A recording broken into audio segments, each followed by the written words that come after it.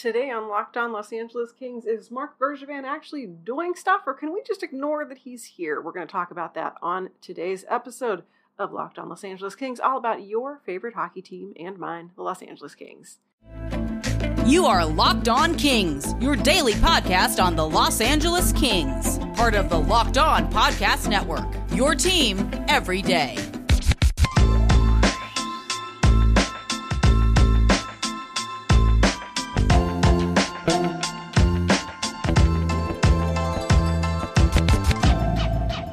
My name is Sarah Avampato, host of this show, and as always, pleased to be here with you, talking all about the Kings and what is going on with them and what we need to care about and what we can safely ignore and all of that to consider.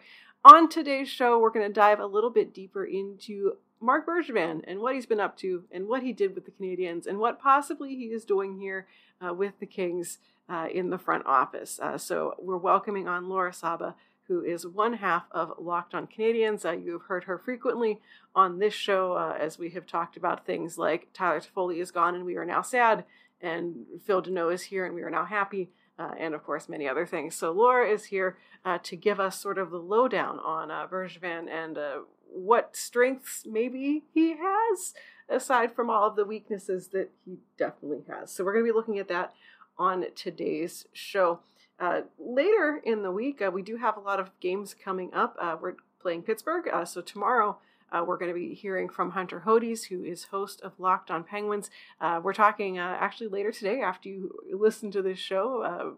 So if you have any questions about the Penguins, feel free to tweet them at me at Locked On LA Kings. And then we're also going to be talking with Erica Ayala, who is host of Locked On Kraken, because the Kings meet the newest expansion team in the league later this week. So if you have any questions for Erica, go ahead and tweet them at me as well at Locked On LA Kings over on Twitter. But we have some front office shenanigans to get into, and so we're going to take a look at that today with Laura Saba from Locked On Canadiens right now on Locked On Los Angeles Kings. All right, so the Los Angeles Kings, I feel like, saw that every other hockey team on earth was getting involved in some sort of drama, and they decided, hey, let's get involved in our own drama when they announced that they were hiring Marc Bergevin in a consulting capacity as like basically the equivalent of like assistant to the regional manager kind of nonsense, which basically took everyone by surprise. There had been no inklings about this, no rumblings about it. It just sort of happened. And so while we try to figure out what this means for the Kings, I figured we would talk with someone who has spent several years dealing with Marc Bergevin and everything that he has done to a hockey team. So I've got Laura Saba from Locked On Canadiens here on the show, frequent friend of the program, fellow Phil Deneau supporter, today here to talk to us about Marc Bergevin. So thank you, question mark, for this gift. I am always happy to join you, but I have to ask your listeners, do you like stay-at-home defensemen and fourth liners? Because that's a lot of what you're going to get. On our own podcast, we talked about how the LA Kings, especially with their really good prospect depth at the moment, and they're sort of starting to evolve into the future of hockey or catch up with the rest of the successful teams. Yeah. We talked about how this would be undoing a lot of that. We don't know exactly how much of the consulting is going to involve actual influence on the decisions. It was really funny because just before we spoke, I was like, let me check in on what's going on at The Athletic, and Lisa Dillman has a piece that is literally like, why in the world would they do this, essentially? And here's the thing. If you want to look at it from a purely hockey perspective, I feel like it is a comes out even sort of thing in terms of what Marc Bergevin did with the Canadiens. He had some really good trades, some really good signings, and then a lot of duds, so it kind of evened out. If you want to look from a philosophy perspective, he falls in love with players that remind him of himself. And honestly, he wasn't what you need to win, right? You know, in today's NHL, you need speed, you need skill, you need versatility, you need mobile defensemen, you need forwards that can back check, all of that stuff. He likes grinders, fourth liners. He likes guys that he calls character guys. But in his mind, what character is literally blocking shots, from what I can tell. I'm being quite harsh here. Obviously, things ended badly with Marc Bergevin. The market was coming off a huge high with a miracle Stanley Cup final run. And, you know, guys like Nick Suzuki, Cole Caulfield, really coming into their own. Los Angeles Kings forward Philippe Danault finally getting the attention that he deserved from the rest of the NHL. And he immediately followed that up by drafting somebody who had been convicted of a sex crime in Sweden. And I think the market as a whole reacted with a lot of shock and disappointment. The fact that he did not see that coming, I think, is a huge indicator, right? He keeps talking about character. He hired, you know, his goaltending, or the I guess he was the senior manager of all the goaltending coaches, you know, with a history of domestic abuse. And I think from that perspective, it was something that, you know, it's a little too soon for him to get another job in the NHL. As in terms of a hockey perspective, like I said, I do think it evens out. There are a lot of questions about the drafting decisions that he made, other than the most recent, most notable ones. Development was a problem during his tenure, but he did turn it around later by hiring the right person, who happens to be right now in Anaheim, not helping us anymore. But, you know, he did learn from some of his mistakes. Definitely, I think that from an on-ice perspective, it really, I think it just, to me, it doesn't make sense for Los Angeles is all. We've got more with Laura coming up right after this, but first let's talk snacks. There's actually one of these sitting on the desk right next to me, and that is a Built Bar, more specifically the white chocolate cheesecake Built Puff, which is, by the way, pretty darn delicious. If you don't know what a Built Bar is, they are protein bars that taste like candy bars. They're covered in 100% chocolate, but the greatest thing is that they're actually healthy for you. Actually, the greatest thing is that they taste delicious. That's really the most important part to me personally, as a person who likes snacks that taste good. But they're also good for you. They're high in protein, high fiber, low calories, low sugar, low all of the things that like some PhD person tells you not to eat. So we are glad to be able to tell you all about Built Bars and the great flavors they have available. They always have something new up their sleeve, so make sure you're checking out Built.com to see the latest flavors available. Go investigate and pick your own favorite Built Bar flavor. So go to Built.com, and that's promo code LOCKED15 to get 15% off your purchase at Built.com. Go and enjoy some snacks.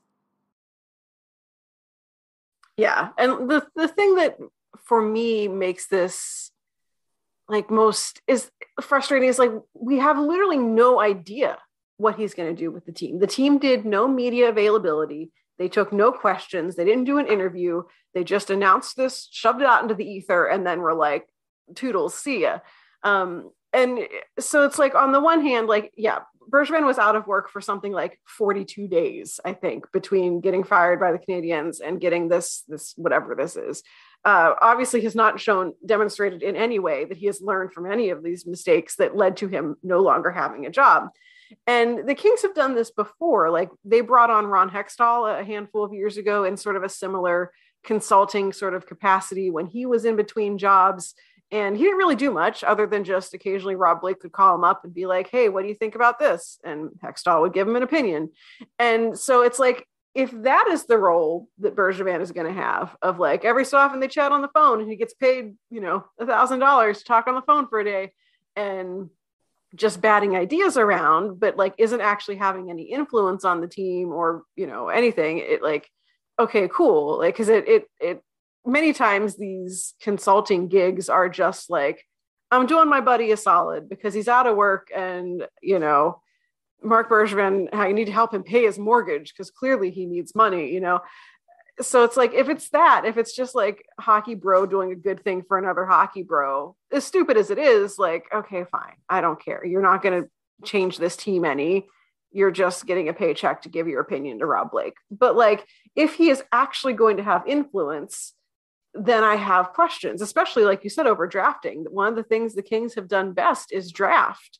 They have one of the best prospects pools in the NHL for a reason. And, you know, if he's going to get his hands in that pie, I don't like that at all. You know, there had been rumors. There was one that came out of, I think it came out of the Montreal media market that said that Bergevin had kind of a handshake deal in place to sign a contract to be the assistant general manager in the Kings starting next season. John Hoven, who is a Kings insider kind of reporter guy, who has, you know, fairly good sources within the Kings organization, said that that's not true, that that's not actually happening. But, you know, clearly the rumor came from somewhere. So it's frustrating because we just don't know. I don't know how much I have to care about this, really, is where I keep landing, is like, can I brush this off as just, you know, Rob Blake and Luc Robitaille doing, you know, a favor to a friend? Or do I actually need to care about Marc Bergevin making stupid decisions about this team? And also, I did enjoy all of the memes and stuff that instantly came out about like Phil Deneau, who, you know, escaped Montreal, like, because he didn't like, you know, he essentially said, I didn't feel like I was wanted there. I didn't feel like, you know, they wanted me to come back. They weren't doing a good job of making me feel valued. And then to turn around and like, you know, there's, you know, Marc Bergevin like popping up over the bushes to be like, hey, like, it's like, I think someone tweeted something to the effect of like, Phil Deneau has finally learned what the line "you can check out but you can never leave" means in the song Hotel California. Like, here he is again. You can't. I love that. I love poor Philippe Deneau, honestly. Like, he's on a high, he's being appreciated, he's got a new baby on the way, living the life in California, which who wouldn't love that? Mm-hmm. And then now, you know, Marc Bergevin's back. And to answer your question, I don't know how much I should care about this. We're talking about this, honestly, when Marc Bergevin announced, or didn't announce, it was sort of part of the end of your press conference where he was talking about, oh, I'll just honor the last year of my contract and then we'll see. It seemed like he already had one of his feet out the door. He had one foot out the door. And then, you know, I want to say it was Larry Brooks that reported that there was like the same handshake deal that we were talking about earlier, that he was bolting for LA. This has been around for a while. It seemed very much like when the Canadiens fired him that, you know, any other team in the NHL would be thinking twice about how the unceremonious end to his Montreal era ended. I guess the LA Kings still saw some value in him.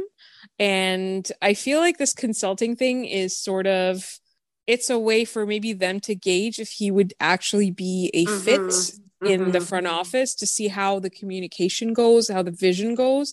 But I personally, honestly, like, if you're going to call up Marc Bergevin and ask him what he thinks about a thing, like, you're essentially going to get, all of your players are going to be Dwight Kings. Oh, no. No. He's going to love that. You know, that's the kind of thing he's going to advise you to get. Like, he's obsessed with that kind of stuff. He stalks his teams with that kind of stuff. And it's like, bless all of their hearts. I'm sure those guys are really good guys and they have good characters and all of that. But if you want to win, you have to play the hockey of the present and the hockey of the future. You're not going to win games in 2022 playing a 2002 hockey style or 2004 hockey style. I keep saying that on our podcast and now saying it on your podcast. We're going to close out the show with Laura Saba next, coming up, so there's more to come. I've also got some fun stats that I heard about the Kings' last game that I'm going to share with you to wrap up the show. But there is more coming up. But first, if you have a beard, you need to get Primal. if you have a beard, or if someone you love or tolerate or interact with has a beard, you should maybe consider wanting to make that beard better. And if you're someone who has never considered the benefits of treating your beard with product, well, Primal Origin Oils is here for you. It'll stop the itch and make your beard look healthy and groomed. The products are free from harmful synthetic ingredients, and they have a low impact on our planet. They make balms, oils, and whipped butters that are known as having the best feel in beard products available. All the products from Primal Origin Oils are fair trade certified and handcrafted here in the United States. And if you're someone who can't make your mind up, or you want to try all of the beard things to see which one gives you personally the best beard feel, well, they have combo kits, so they'll be great gifts for yourself. Go treat yourself. They'll be great gifts for the beard in your life. So go and investigate what your best options are. You, of course, want to be taking care of yourself with a product that also is good and gets the job done. And Primal Origin Oils is just that. Of course, every company claims to have the best, but Primal Origin Oils challenges you to compare their ingredients and the feel in your beard to the other products that you've used in the past. We promise you that you will see and feel the difference. So remember, the code LOCKEDON gets you 20% off at primaloriginoils.com. That's code LOCKEDON at checkout for 20% off at primaloriginoils.com. Yeah, and I think the other additional wrinkle that has Kings fans kind of going hold up, what's happening here is that this is the last year of Rob Blake's contract as general manager of the team. And everything seems to indicate that he's going to be signing an extension, and that the ownership is happy with the direction he has steered the team in. But that's the first thing that you think of whenever you hear that this guy, who, regardless of what we think of his body of work, who is an experienced NHL GM and respected around the league, sort of, maybe, I guess, is coming. Well, there were hockey men, right? So they, right. They probably do still respect him, despite all the, yeah. And so it's that's the first thing you think of is he there? It's like whenever a team brings in an assistant coach who is experienced NHL head coach, and oh, he's just here to assist on the bench, and the actual head coach, there's a ticking time bomb waiting to go off of, well, if I lose my job, I know who's taking it. So it's it's that part of it. But yeah, I mean, I feel the one thing I think of positively of Bergevin is that he does occasionally fleece people on trades. And I think specifically of the trade that he acquired Phil Deneau with. That trade was a disaster for Chicago. They never should have made that trade. It was so good for Montreal, though. Yeah. And so it's if that is the kind of and I think Rob Blake has done well enough on with trades on his own. There haven't been too many where I've been oh, this sort of stunk. They've all sort of had a point to them. But if that's they've all sort of had a point to them, right? High praise, right? I mean, and they some of them, the trade for Tyler Toffoli, that has paid off with good draft picks and prospects that are now making an impact on the system. There have been moves that I'm okay, this is good. I'm not questioning this, but another voice in the room to kind of help work a trade along. Okay, cool. I'm fine with that. But yeah, it's just. I'm just so frustrated by the fact that the team has not said a word about any of this, and they're just here's our press release. We're going to leave you all to question this, but not actually answer any of the questions. Yeah. That was, I think, doesn't that feel like an indicator as to how they feel about it? Mm-hmm. Yeah, they know that. Oh yeah, they know it's going to be met with questions and quite likely disapproval. Yeah. And I feel they also snuck the news in over the weekend. Everything indicated we don't want to talk about this. We're just doing it. We have to announce it because we can't keep it a secret, but we're not going to talk about it. We're just, here's the news. Bye. Yeah, that's what it sounds like. Oh man. Well, thank you for your insight on Marc Bergevin. I'm sorry it wasn't more positive, right? I'm hoping that we get the version of him that stole Phil Deneau from the Blackhawks, and not the version of him that drafted a sex offender. That'd be cool to Yeah. to have that. I agree. One. I agree. For people who want to hear about the side of this from you guys' point of view, that's not grammatically correct.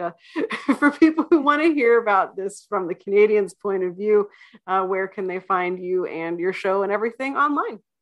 So I obviously co-host Locked On Canadians with my co-host Scott Matla. Exciting times in Montreal as they are interviewing for a new GM to replace said Marc Bergevin that we just talked about.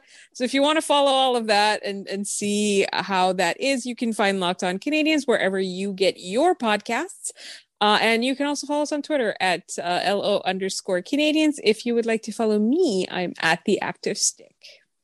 All right. Well, thank you for your insight as always. And I hope Tyler Toffoli is doing well. Thank you so much for having me on. You know, I love coming on your show so much. And yes, he is. He's practicing finally. It's non-contact, but he's going on the 7-game road trip with the Canadians. So he's doing better than he was just a few short weeks ago when he was reportedly going to be out for like months. Yeah, our boy is alive. Yay! As always, thanks to Laura for joining the show. Like I said, if you want to hear more from the Canadian side of things, go and check out Locked On Canadians. It's always an entertaining time over there. Later this week, we're talking with Hunter Hodes about the Penguins. We're talking with Erica Ayala about the Seattle Kraken. So if you have questions for either of them, find me on Twitter at Locked On LA Kings. Let me know what you want to hear about from them. That is coming up later on this week. I wanted to leave you with one fun stat about the Kings and their most recent game against the Rangers before we go for today. First off, Victor Arvidsson got an assist in that game, collected an assist on the game-winning goal, and he now has 20 points in 29 games. It is the fewest games required by a Kings skater in their first season with the team to reach 20 points since Mike Richards in 2011-2012. So 29 games played, 20 points, Victor Arvidsson. So congratulations to him for, it's not a dubious honor, but for achieving that goalpost. The other fun thing is, and I feel like we will probably delve into this more in later editions of the show, but if you look at the Kings' record against the West, it's okay, not great, nothing special. If you look at the Kings' record against the Eastern Conference, their win against the Rangers made them 12-4-1 on the season, which is fantastic. It's great that we're picking up all those points. That record, 12-4-1, is the most wins by any Western Conference team against an Eastern Conference team this season. So, hey, we're number one at something. I'll leave you with that thought. That is it for today. Thank you so much for listening. Come back tomorrow to hear from Hunter about the Penguins, get a little preview of the game. If you're going to be at Don't Call It Staples Center, I'll be there. I'm a needle in the haystack, but hey, if you want to go on a Locked On Kings scavenger hunt, I won't tell you no. But I am excited to experience Jeff Carter feelings in person at that game and hope that you guys also experience feelings as well. So come back tomorrow to hear from Hunter and let me know if you have any questions at Locked On LA Kings. You can find me on Twitter at @RightSaidSarah. And of course, the show is available wherever you get your podcasts. And that's it. Until next time, we'll be back tomorrow. Until next time, this has been Locked On Los Angeles Kings, part of the Locked On Podcast Network, your team every day.